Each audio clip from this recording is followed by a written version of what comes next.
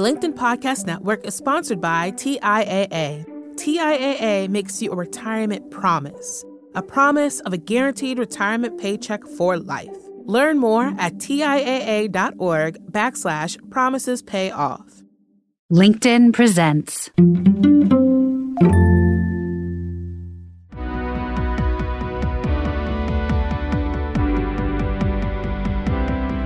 I'm Maura Aarons-Mealy, and this is The Anxious Achiever, the show that looks at the intersection of mental health and work, and how we can all do both better.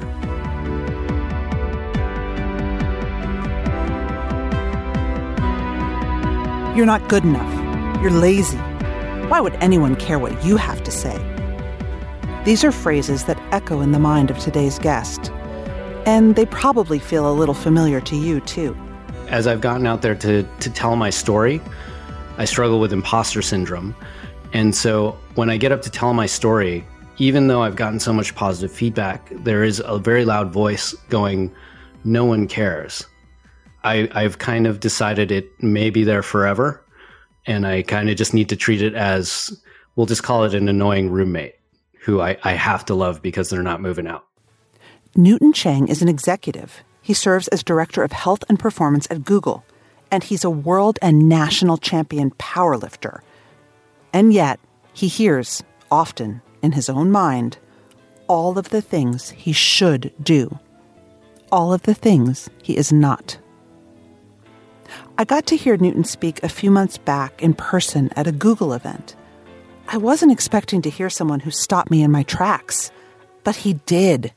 Newton's energy felt transformative to me. And that's reflective of a transformation he's undergone himself. After months of mental health leave from his job, therapy, and a lot of reflection. Newton and I started by talking about how powerlifting, his passion outside the workplace, helps him frame the rest of his life.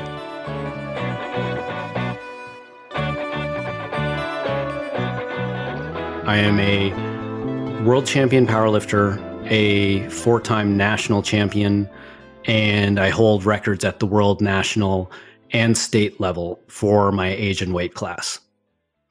And so for those who don't know too much about powerlifting, you do 3 lifts. You do the squat, the bench press, and the deadlift. And you do this up on a platform. And you only need to lift each of those one time. So what you're essentially doing is you need to get up in front of an audience and you need to lift a weight that is technically probably pretty dangerous to you because you are at your maximum ability. And you need to be dialed in physically, mentally, emotionally, and spiritually in order to really perform at that level. Mm. And so for me, powerlifting, it's not just been a way to stay healthy. It's not just a way to achieve. It is really walking a path of self-mastery. And it just so happens to be that the way I chose to do that was to lift weights in front of an audience, which is very strange when you put it that way. Why is it your path to mastery? Like, when did you realize that's a role that it fulfilled for you? There was a moment when it's interesting. I couldn't realize it on my own. What I had to do was I had to be part of the broader powerlifting community and see what it had brought to people's lives to understand what I was part of. And so this was after I won my 3rd national championship in 2021, I believe. And I was standing in a lineup of other national champions from the other weight classes.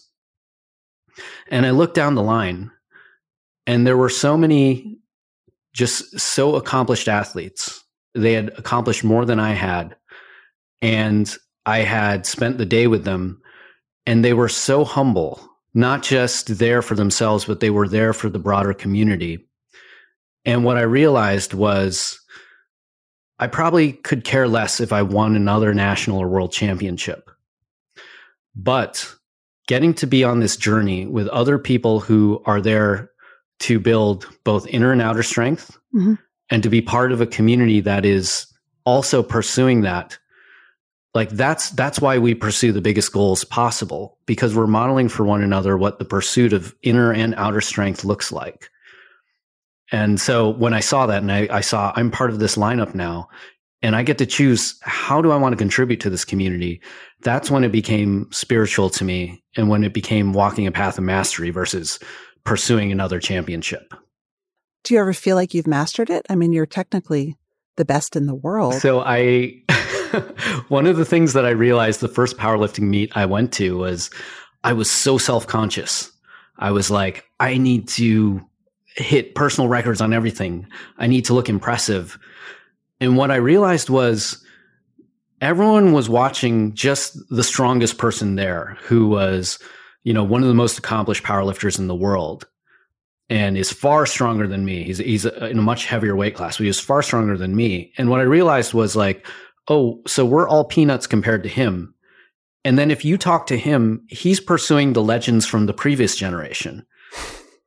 And what I realized was, oh, the self inside this community, like the focus on the self, as you start to zoom out and see what's been done before and around you, you realize how small you are.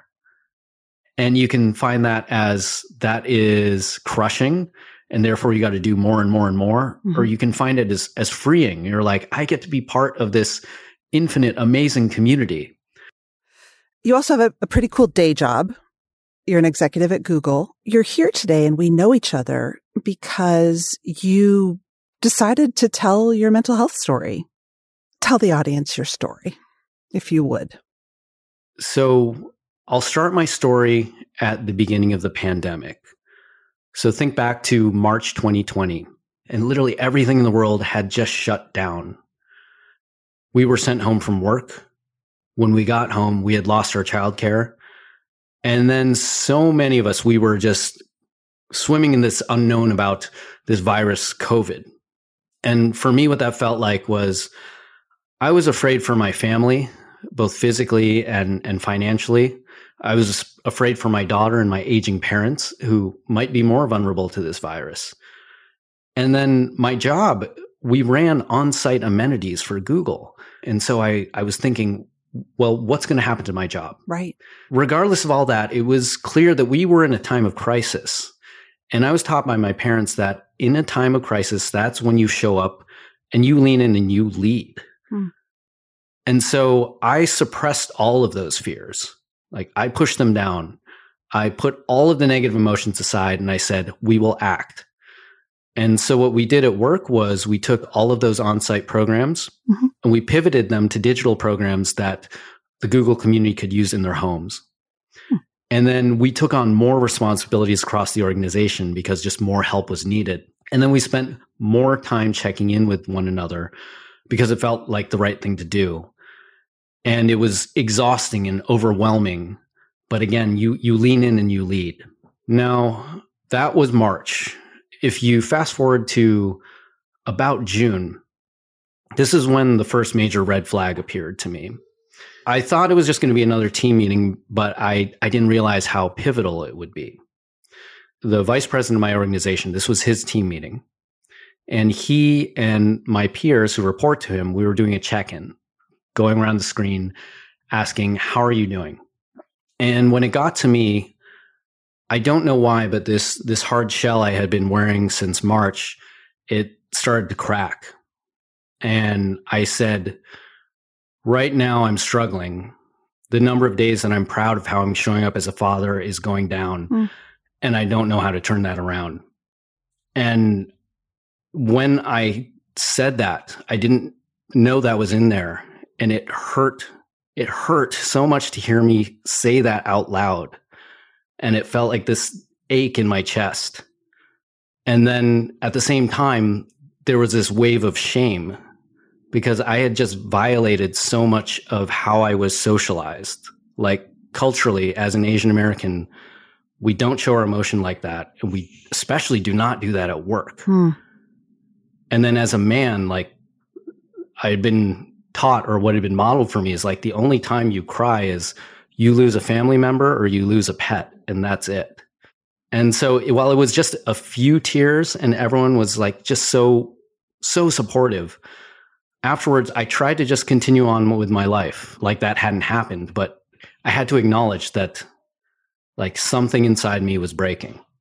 Did you say anything to your colleagues about it, or did you sort of pretend it didn't happen and move on? I didn't bring it up proactively. A few checked in with me, and I think I minimized it. Like, yeah, I'm struggling. It's fine. And if I think back about that, I think I needed help, but I didn't actually know how to ask for it. Mm-hmm. Now, moving forward to maybe the fall in October, I had the opportunity to take on significant additional responsibilities that would essentially double my workload.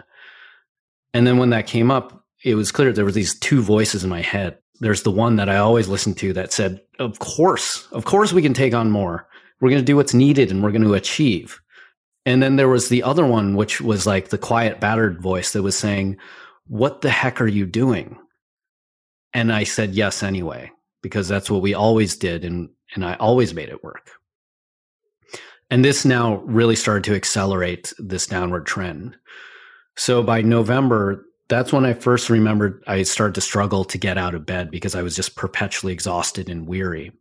February was the first time where I couldn't physically get out of bed one morning because I was just overwhelmed with this sense of dread.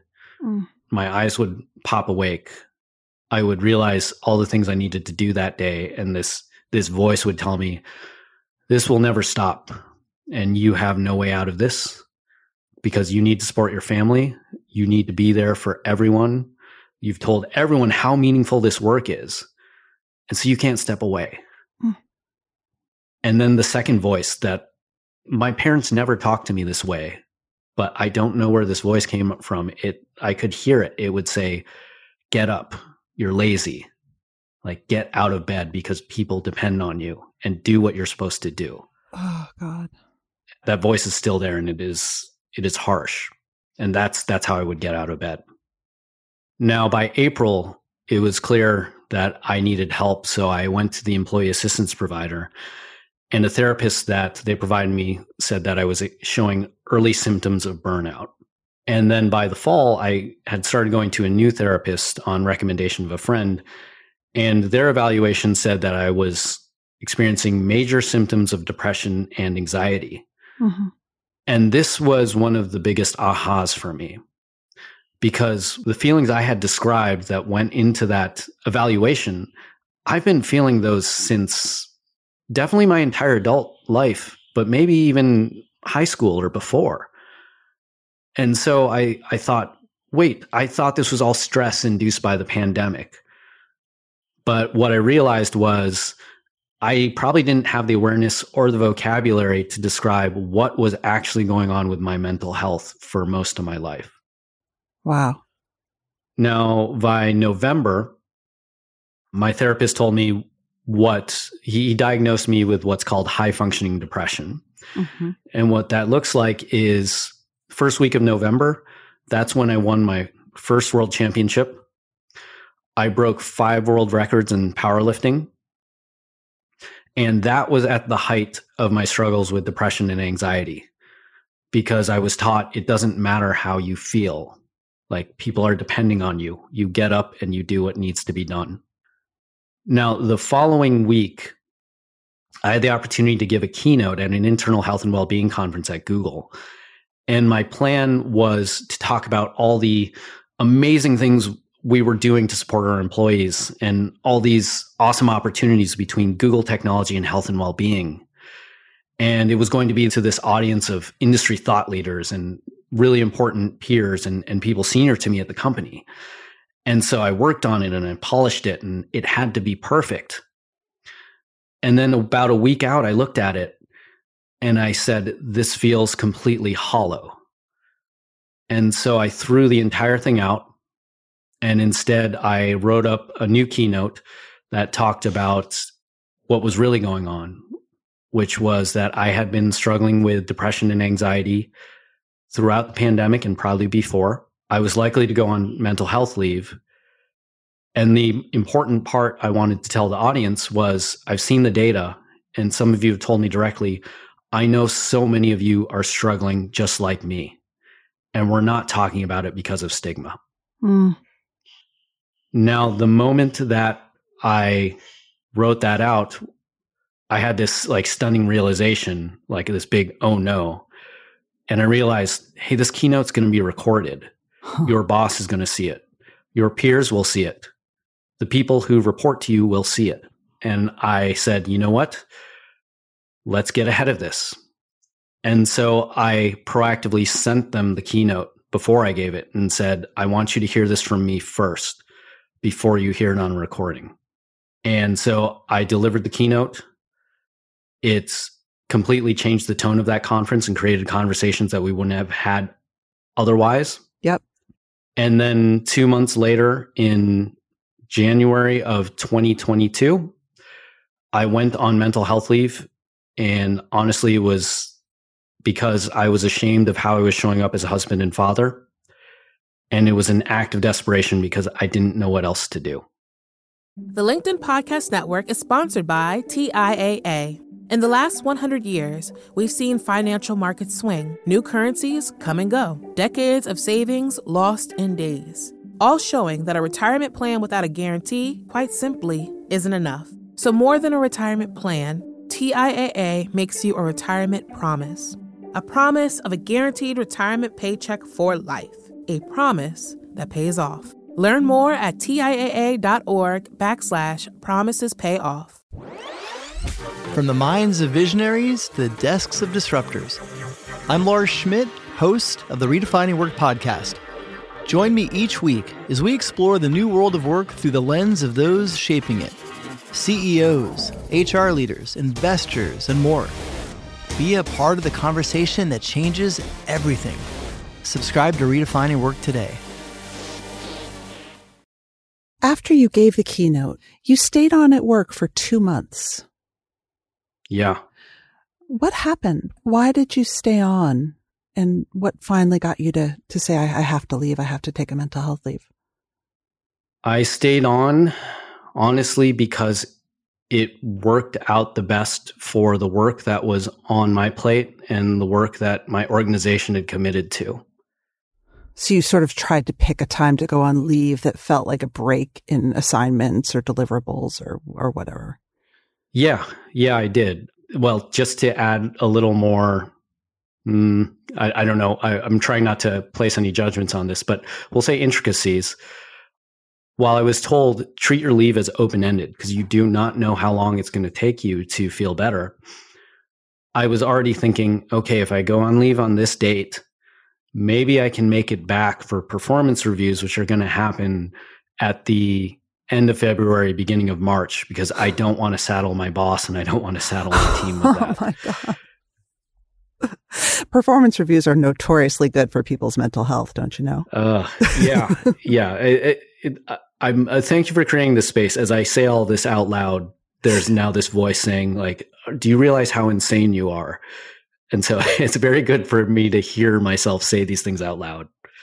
I want to just pause here because I think what might be illustrative for listeners is the notion, I mean, to call yourself a high-functioning person with depression feels small. I mean, the amount of functioning you were doing with your depression is unbelievable. But probably also, I would assume there was a fair amount of anxiety maybe also pushing you at this time. It was all anxiety pushing me at this time. High functioning, I'll tell you an interesting story around my powerlifting where I realized like I've been, socialized to be humble to the point of it being untrue or inauthentic, where people would find out I do powerlifting and they would ask about my competitions and what I had done. And I'd say like, hey, I'm pretty good. And for me, that was a stretch to say I'm pretty good. Like I was socialized to not do that. I would normally be more comfortable saying I am okay. And then once a friend had to call me on it and say like, you literally have a world championship. You have a world record. You are more than pretty good. And so I've actually had to practice saying, I am one of the best in the world at this sport. Wow. Because that is true. And it is highly uncomfortable for me to say that. So yes, back to the topic of high functioning. Yes, it is beyond what is just called high functioning. And when you learned that that's what you had, Just tell us about what a day felt like with the high functioning depression and the anxiety.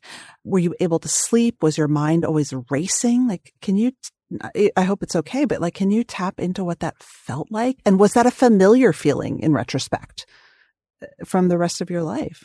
Yeah. So it's interesting. The way I characterize this now that I've done a lot more therapy and journaling and I think I have a better understanding of the patterns and voices in my head.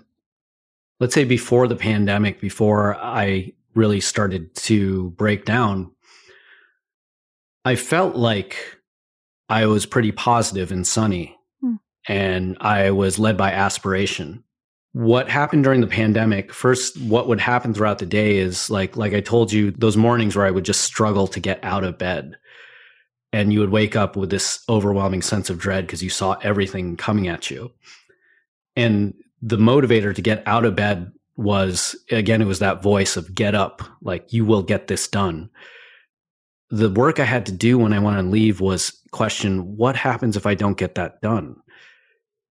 And functionally, not that much happened. Yeah, nothing that bad. Yeah. Like I'm not a surgeon. Like lives are not going to be lost if I am late to my first meeting or I'm unprepared.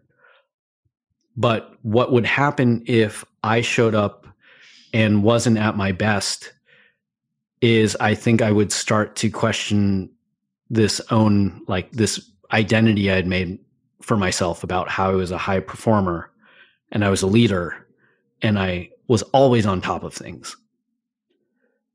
And that would start to fall apart. Now, as I would go throughout the day, I hope I was not trending into toxic positivity in the way that it would show up. But as anxious feelings would come up and I would start to feel these fears about like, oh no, what would happen if you miss this? Or, oh no, these new stresses are coming. How are you going to do this? There was this voice of, this is what we've always done. We can do this. Keep going. And it wasn't a voice of care. It was a voice of fortitude and grit. Was it the same voice that tells you you're lazy? Yes. Yeah. Yeah, that's the voice with its hand on the steering wheel. Yeah. And then when I would say get home and I'd be supposed to be playing with my daughter, I'll tell a story. I haven't told this story elsewhere. Honestly, because I'm just ashamed of it. But I had just done a really long day at work. And I was in the kitchen, I think preparing dinner. And it was so noisy. And by noisy, I mean in the following way. I was very busy physically, like trying to prepare dinner. Mm-hmm. My entire day and all my responsibilities were just playing on loop in a cloud in my brain. So internally, my brain was so noisy. My daughter had her favorite music playing and blaring on the Google Home. And then she herself, like she was just being a kid. She was just being joyful and laughing and screaming and running and playing. She's a 2-year-old, right? Yes. Yeah. I think she was 3 at the time. Okay. Yeah. And just asking me nonstop questions. And then at some point, 2 things happened. Physically, it felt like this splitting headache. And then emotionally, like it felt like this full-on panic attack happened. Yeah. And all I could do suddenly was close my eyes and cover my ears. And I just started saying over and over and over, can you please be quiet? Can you please be quiet? Can you please be quiet? And then eventually I heard my daughter's voice trail off and she was quiet. And I opened my eyes and I looked at her and I could only see in her face, I could see like just this deep confusion, but also this deep fear, because it wasn't like the same fear of, if I had raised my voice. It was this fear of, I don't know what's wrong, but something's really wrong right now.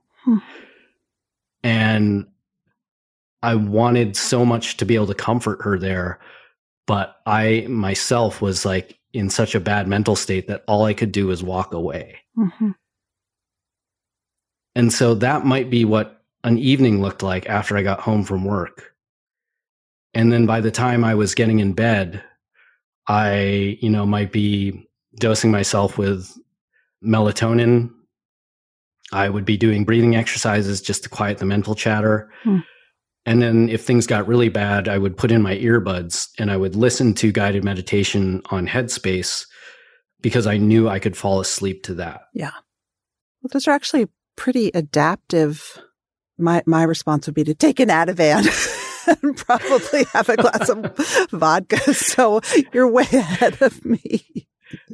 I haven't mentioned the alcohol. The alcohol comes and goes, but the powerlifting helps keep the alcohol at bay. Why were you ashamed to tell that story? I think because my daughter deserves so much better. And when I say it out loud, I remember that time, and there's part of me that wants to say we're all doing the best with what we have at any given moment. So give yourself some grace. There's another part of me that says, no, she deserves better, and you're not good enough. Wow. When you were on leave, did you find that your anxiety shifted? Was it better? Was it worse? Was it status quo? It took a while. I was warned that it would take 3 to 4 weeks just for my brain to settle down. Wow. And I didn't believe that. So I came out week 1 with my full Newton Cheng custom self-healing plan. And I thought, okay, we will reflect, we'll hike, we'll journal, we will meditate. I just have to tell you that the way you're talking, I feel like there's like a very busy Newton Cheng team inside your head. Like they're very busy. Like one's in charge of nutrition and one's in charge of breath work and the schedule. And it's like Team Newton Cheng, except they can also be really mean. Yes. Yeah. They get a lot done. I think it might be a toxic workplace in there, but we're doing a lot of work to clean that up. So another story I haven't told, but maybe I'm a little less ashamed because I think it's funny. By week 1, where I realized okay, the Newton Cheng self-healing plan is not going to work. I went to watch the movie Encanto. There's a character named Luisa, and she has the superpower of she is super strong. Like she's basically like the Hulk, except she's very kind and, loving and takes care of everyone. And so because she's so strong, they're always asking her to do things. And in the movie, she goes into this musical number about how she's cracking under the pressure. Mm-hmm. And so we're sitting there in the movie theater. I have my bucket of popcorn, my daughter's sitting next to me. And then she sings the lyric in her song, I question what my worth is if I can't be of service. Yep. And I started to cry during Encanto when I heard that. And so I'm hiding my face behind my bucket of popcorn so my daughter can't see that I'm crying because this musical number, it has donkeys doing a hip hop dance routine. And I'm this is just going to mess her up if she sees this. And I don't want to have to explain to her what's going on. So just bury your face in the popcorn, get it together, and then let's never speak of this again. Except now I'm telling you and your podcast audience. Hey, listen, first of all, I love Encanto because the whole movie is about mental illness, it seems to me. Yes. And Luisa is a very empathetic character because she keeps the village running. She is always of service and she's so strong, but then her powers literally start to fade. She physically, yes. right? She loses her power to lift and be strong. And she's like, who am I? I have no role in the world anymore. It's like a true existential crisis for her. Yes. And I think that's now, as I went into my leave, that's the thing I had to start questioning was, okay, I'm away from work. I don't have infinite strength like Luisa. Mm-hmm. And so after that first week, then I started to give myself just space during my days. Stop planning it out. Just give yourself space and see what happens. By week 4, my brain did start to quiet down. By week 5, I decided to reconnect with some friends who I knew from high school in my 20s. and they knew who I was before, all these powerlifting accomplishments, before I had developed this layer of leadership polish. And just being with them was this really useful reminder of who I was at one time, and that person is still in there, and what that person cared about. And that person carried so few of the anxieties that were driving me today, or at least the responsibilities about which I was anxious.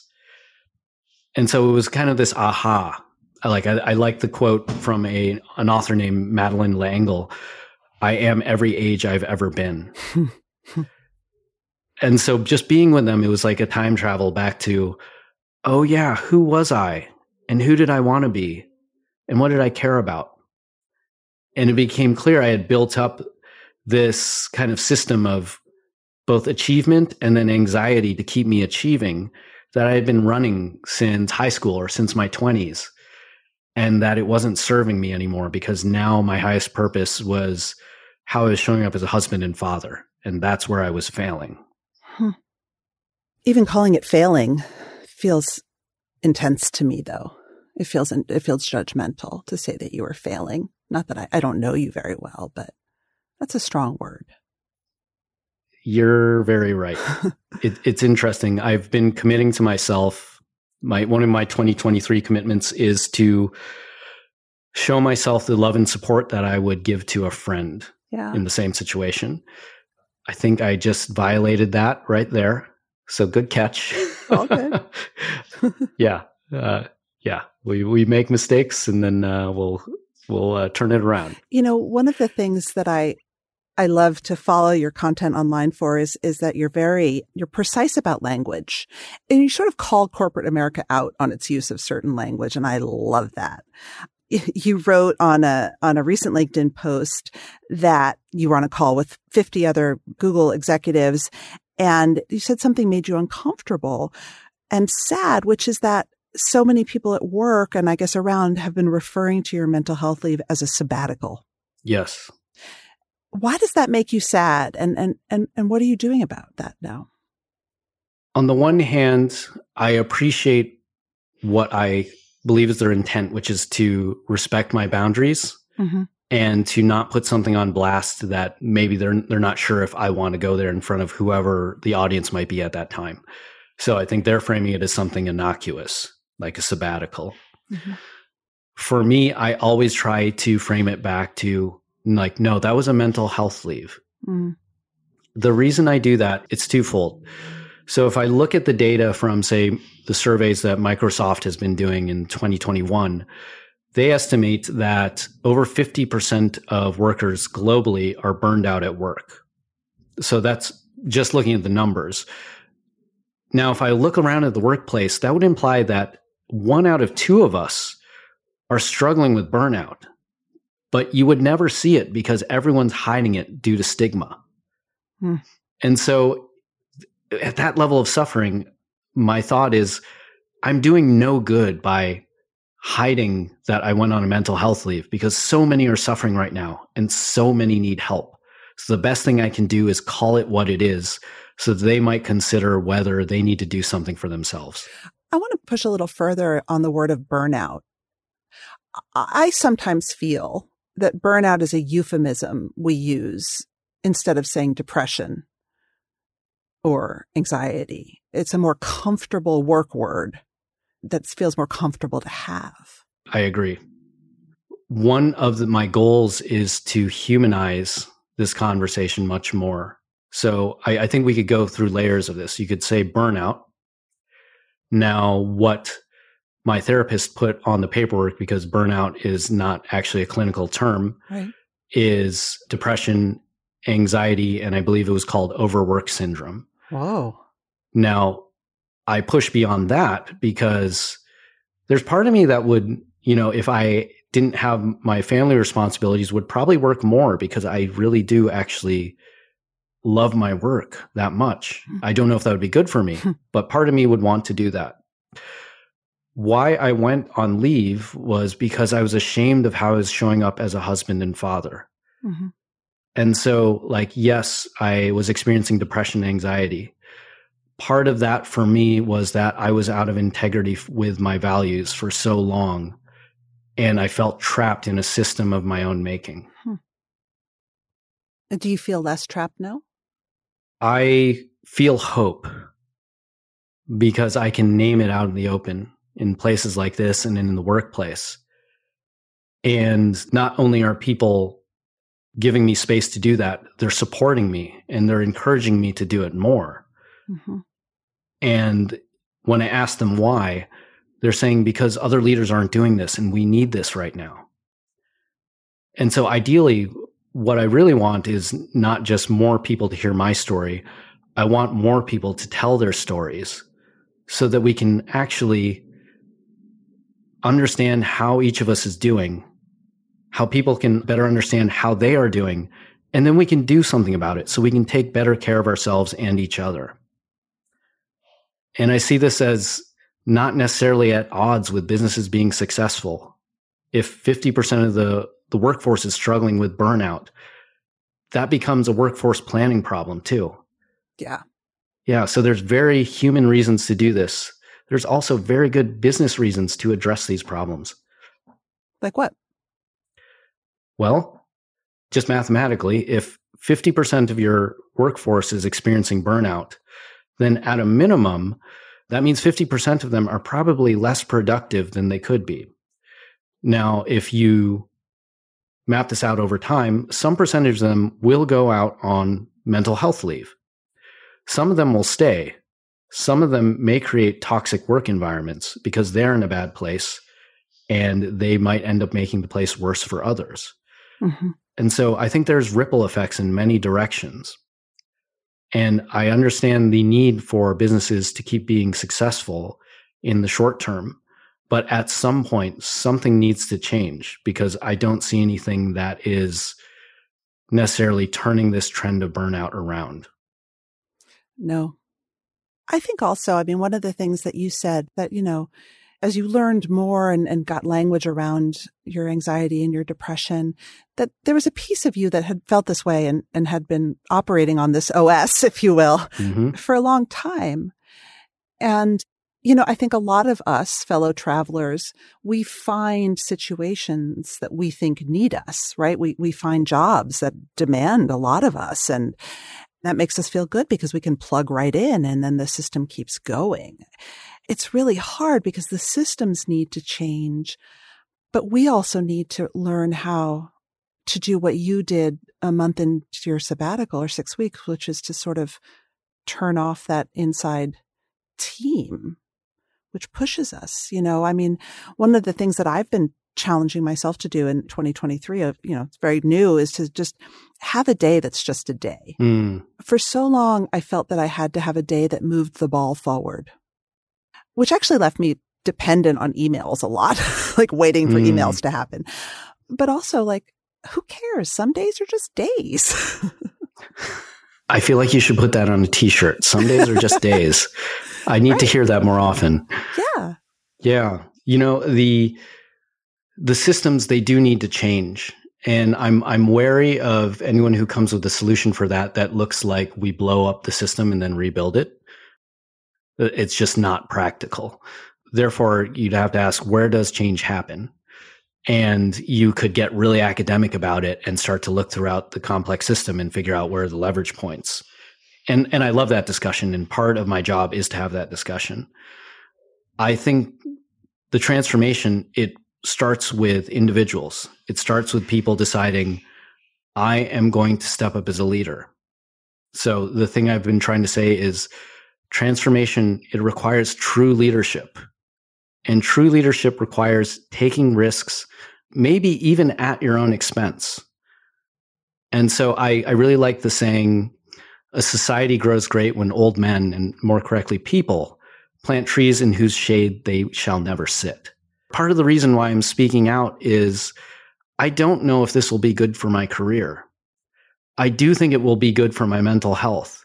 But if I look forward to the next generation, they're already talking about mental health. Yeah. They're expecting us to show up differently in the workplace as leaders, and they're expecting a different workplace culture. So I'm going to speak up, and I'm going to plant trees, and I may never sit in their shade. But if I can believe that they might provide shade to the next generation and my daughter's generation and the one after that, that seems like a life well lived.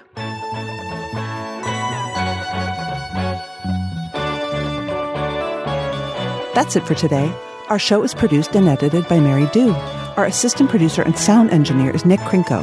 Many thanks to the LinkedIn Presents family and to all our guests for sharing their stories. If you love the show, tell your friends. I would love you to leave a review because they really matter in helping the show get found. You could also follow us or subscribe. If you have a question for me or you want to submit an idea for the show, find me on LinkedIn, where you can follow me, message me, I promise I'll write back, or subscribe to my newsletter for more from the anxious achiever world. Thanks for listening.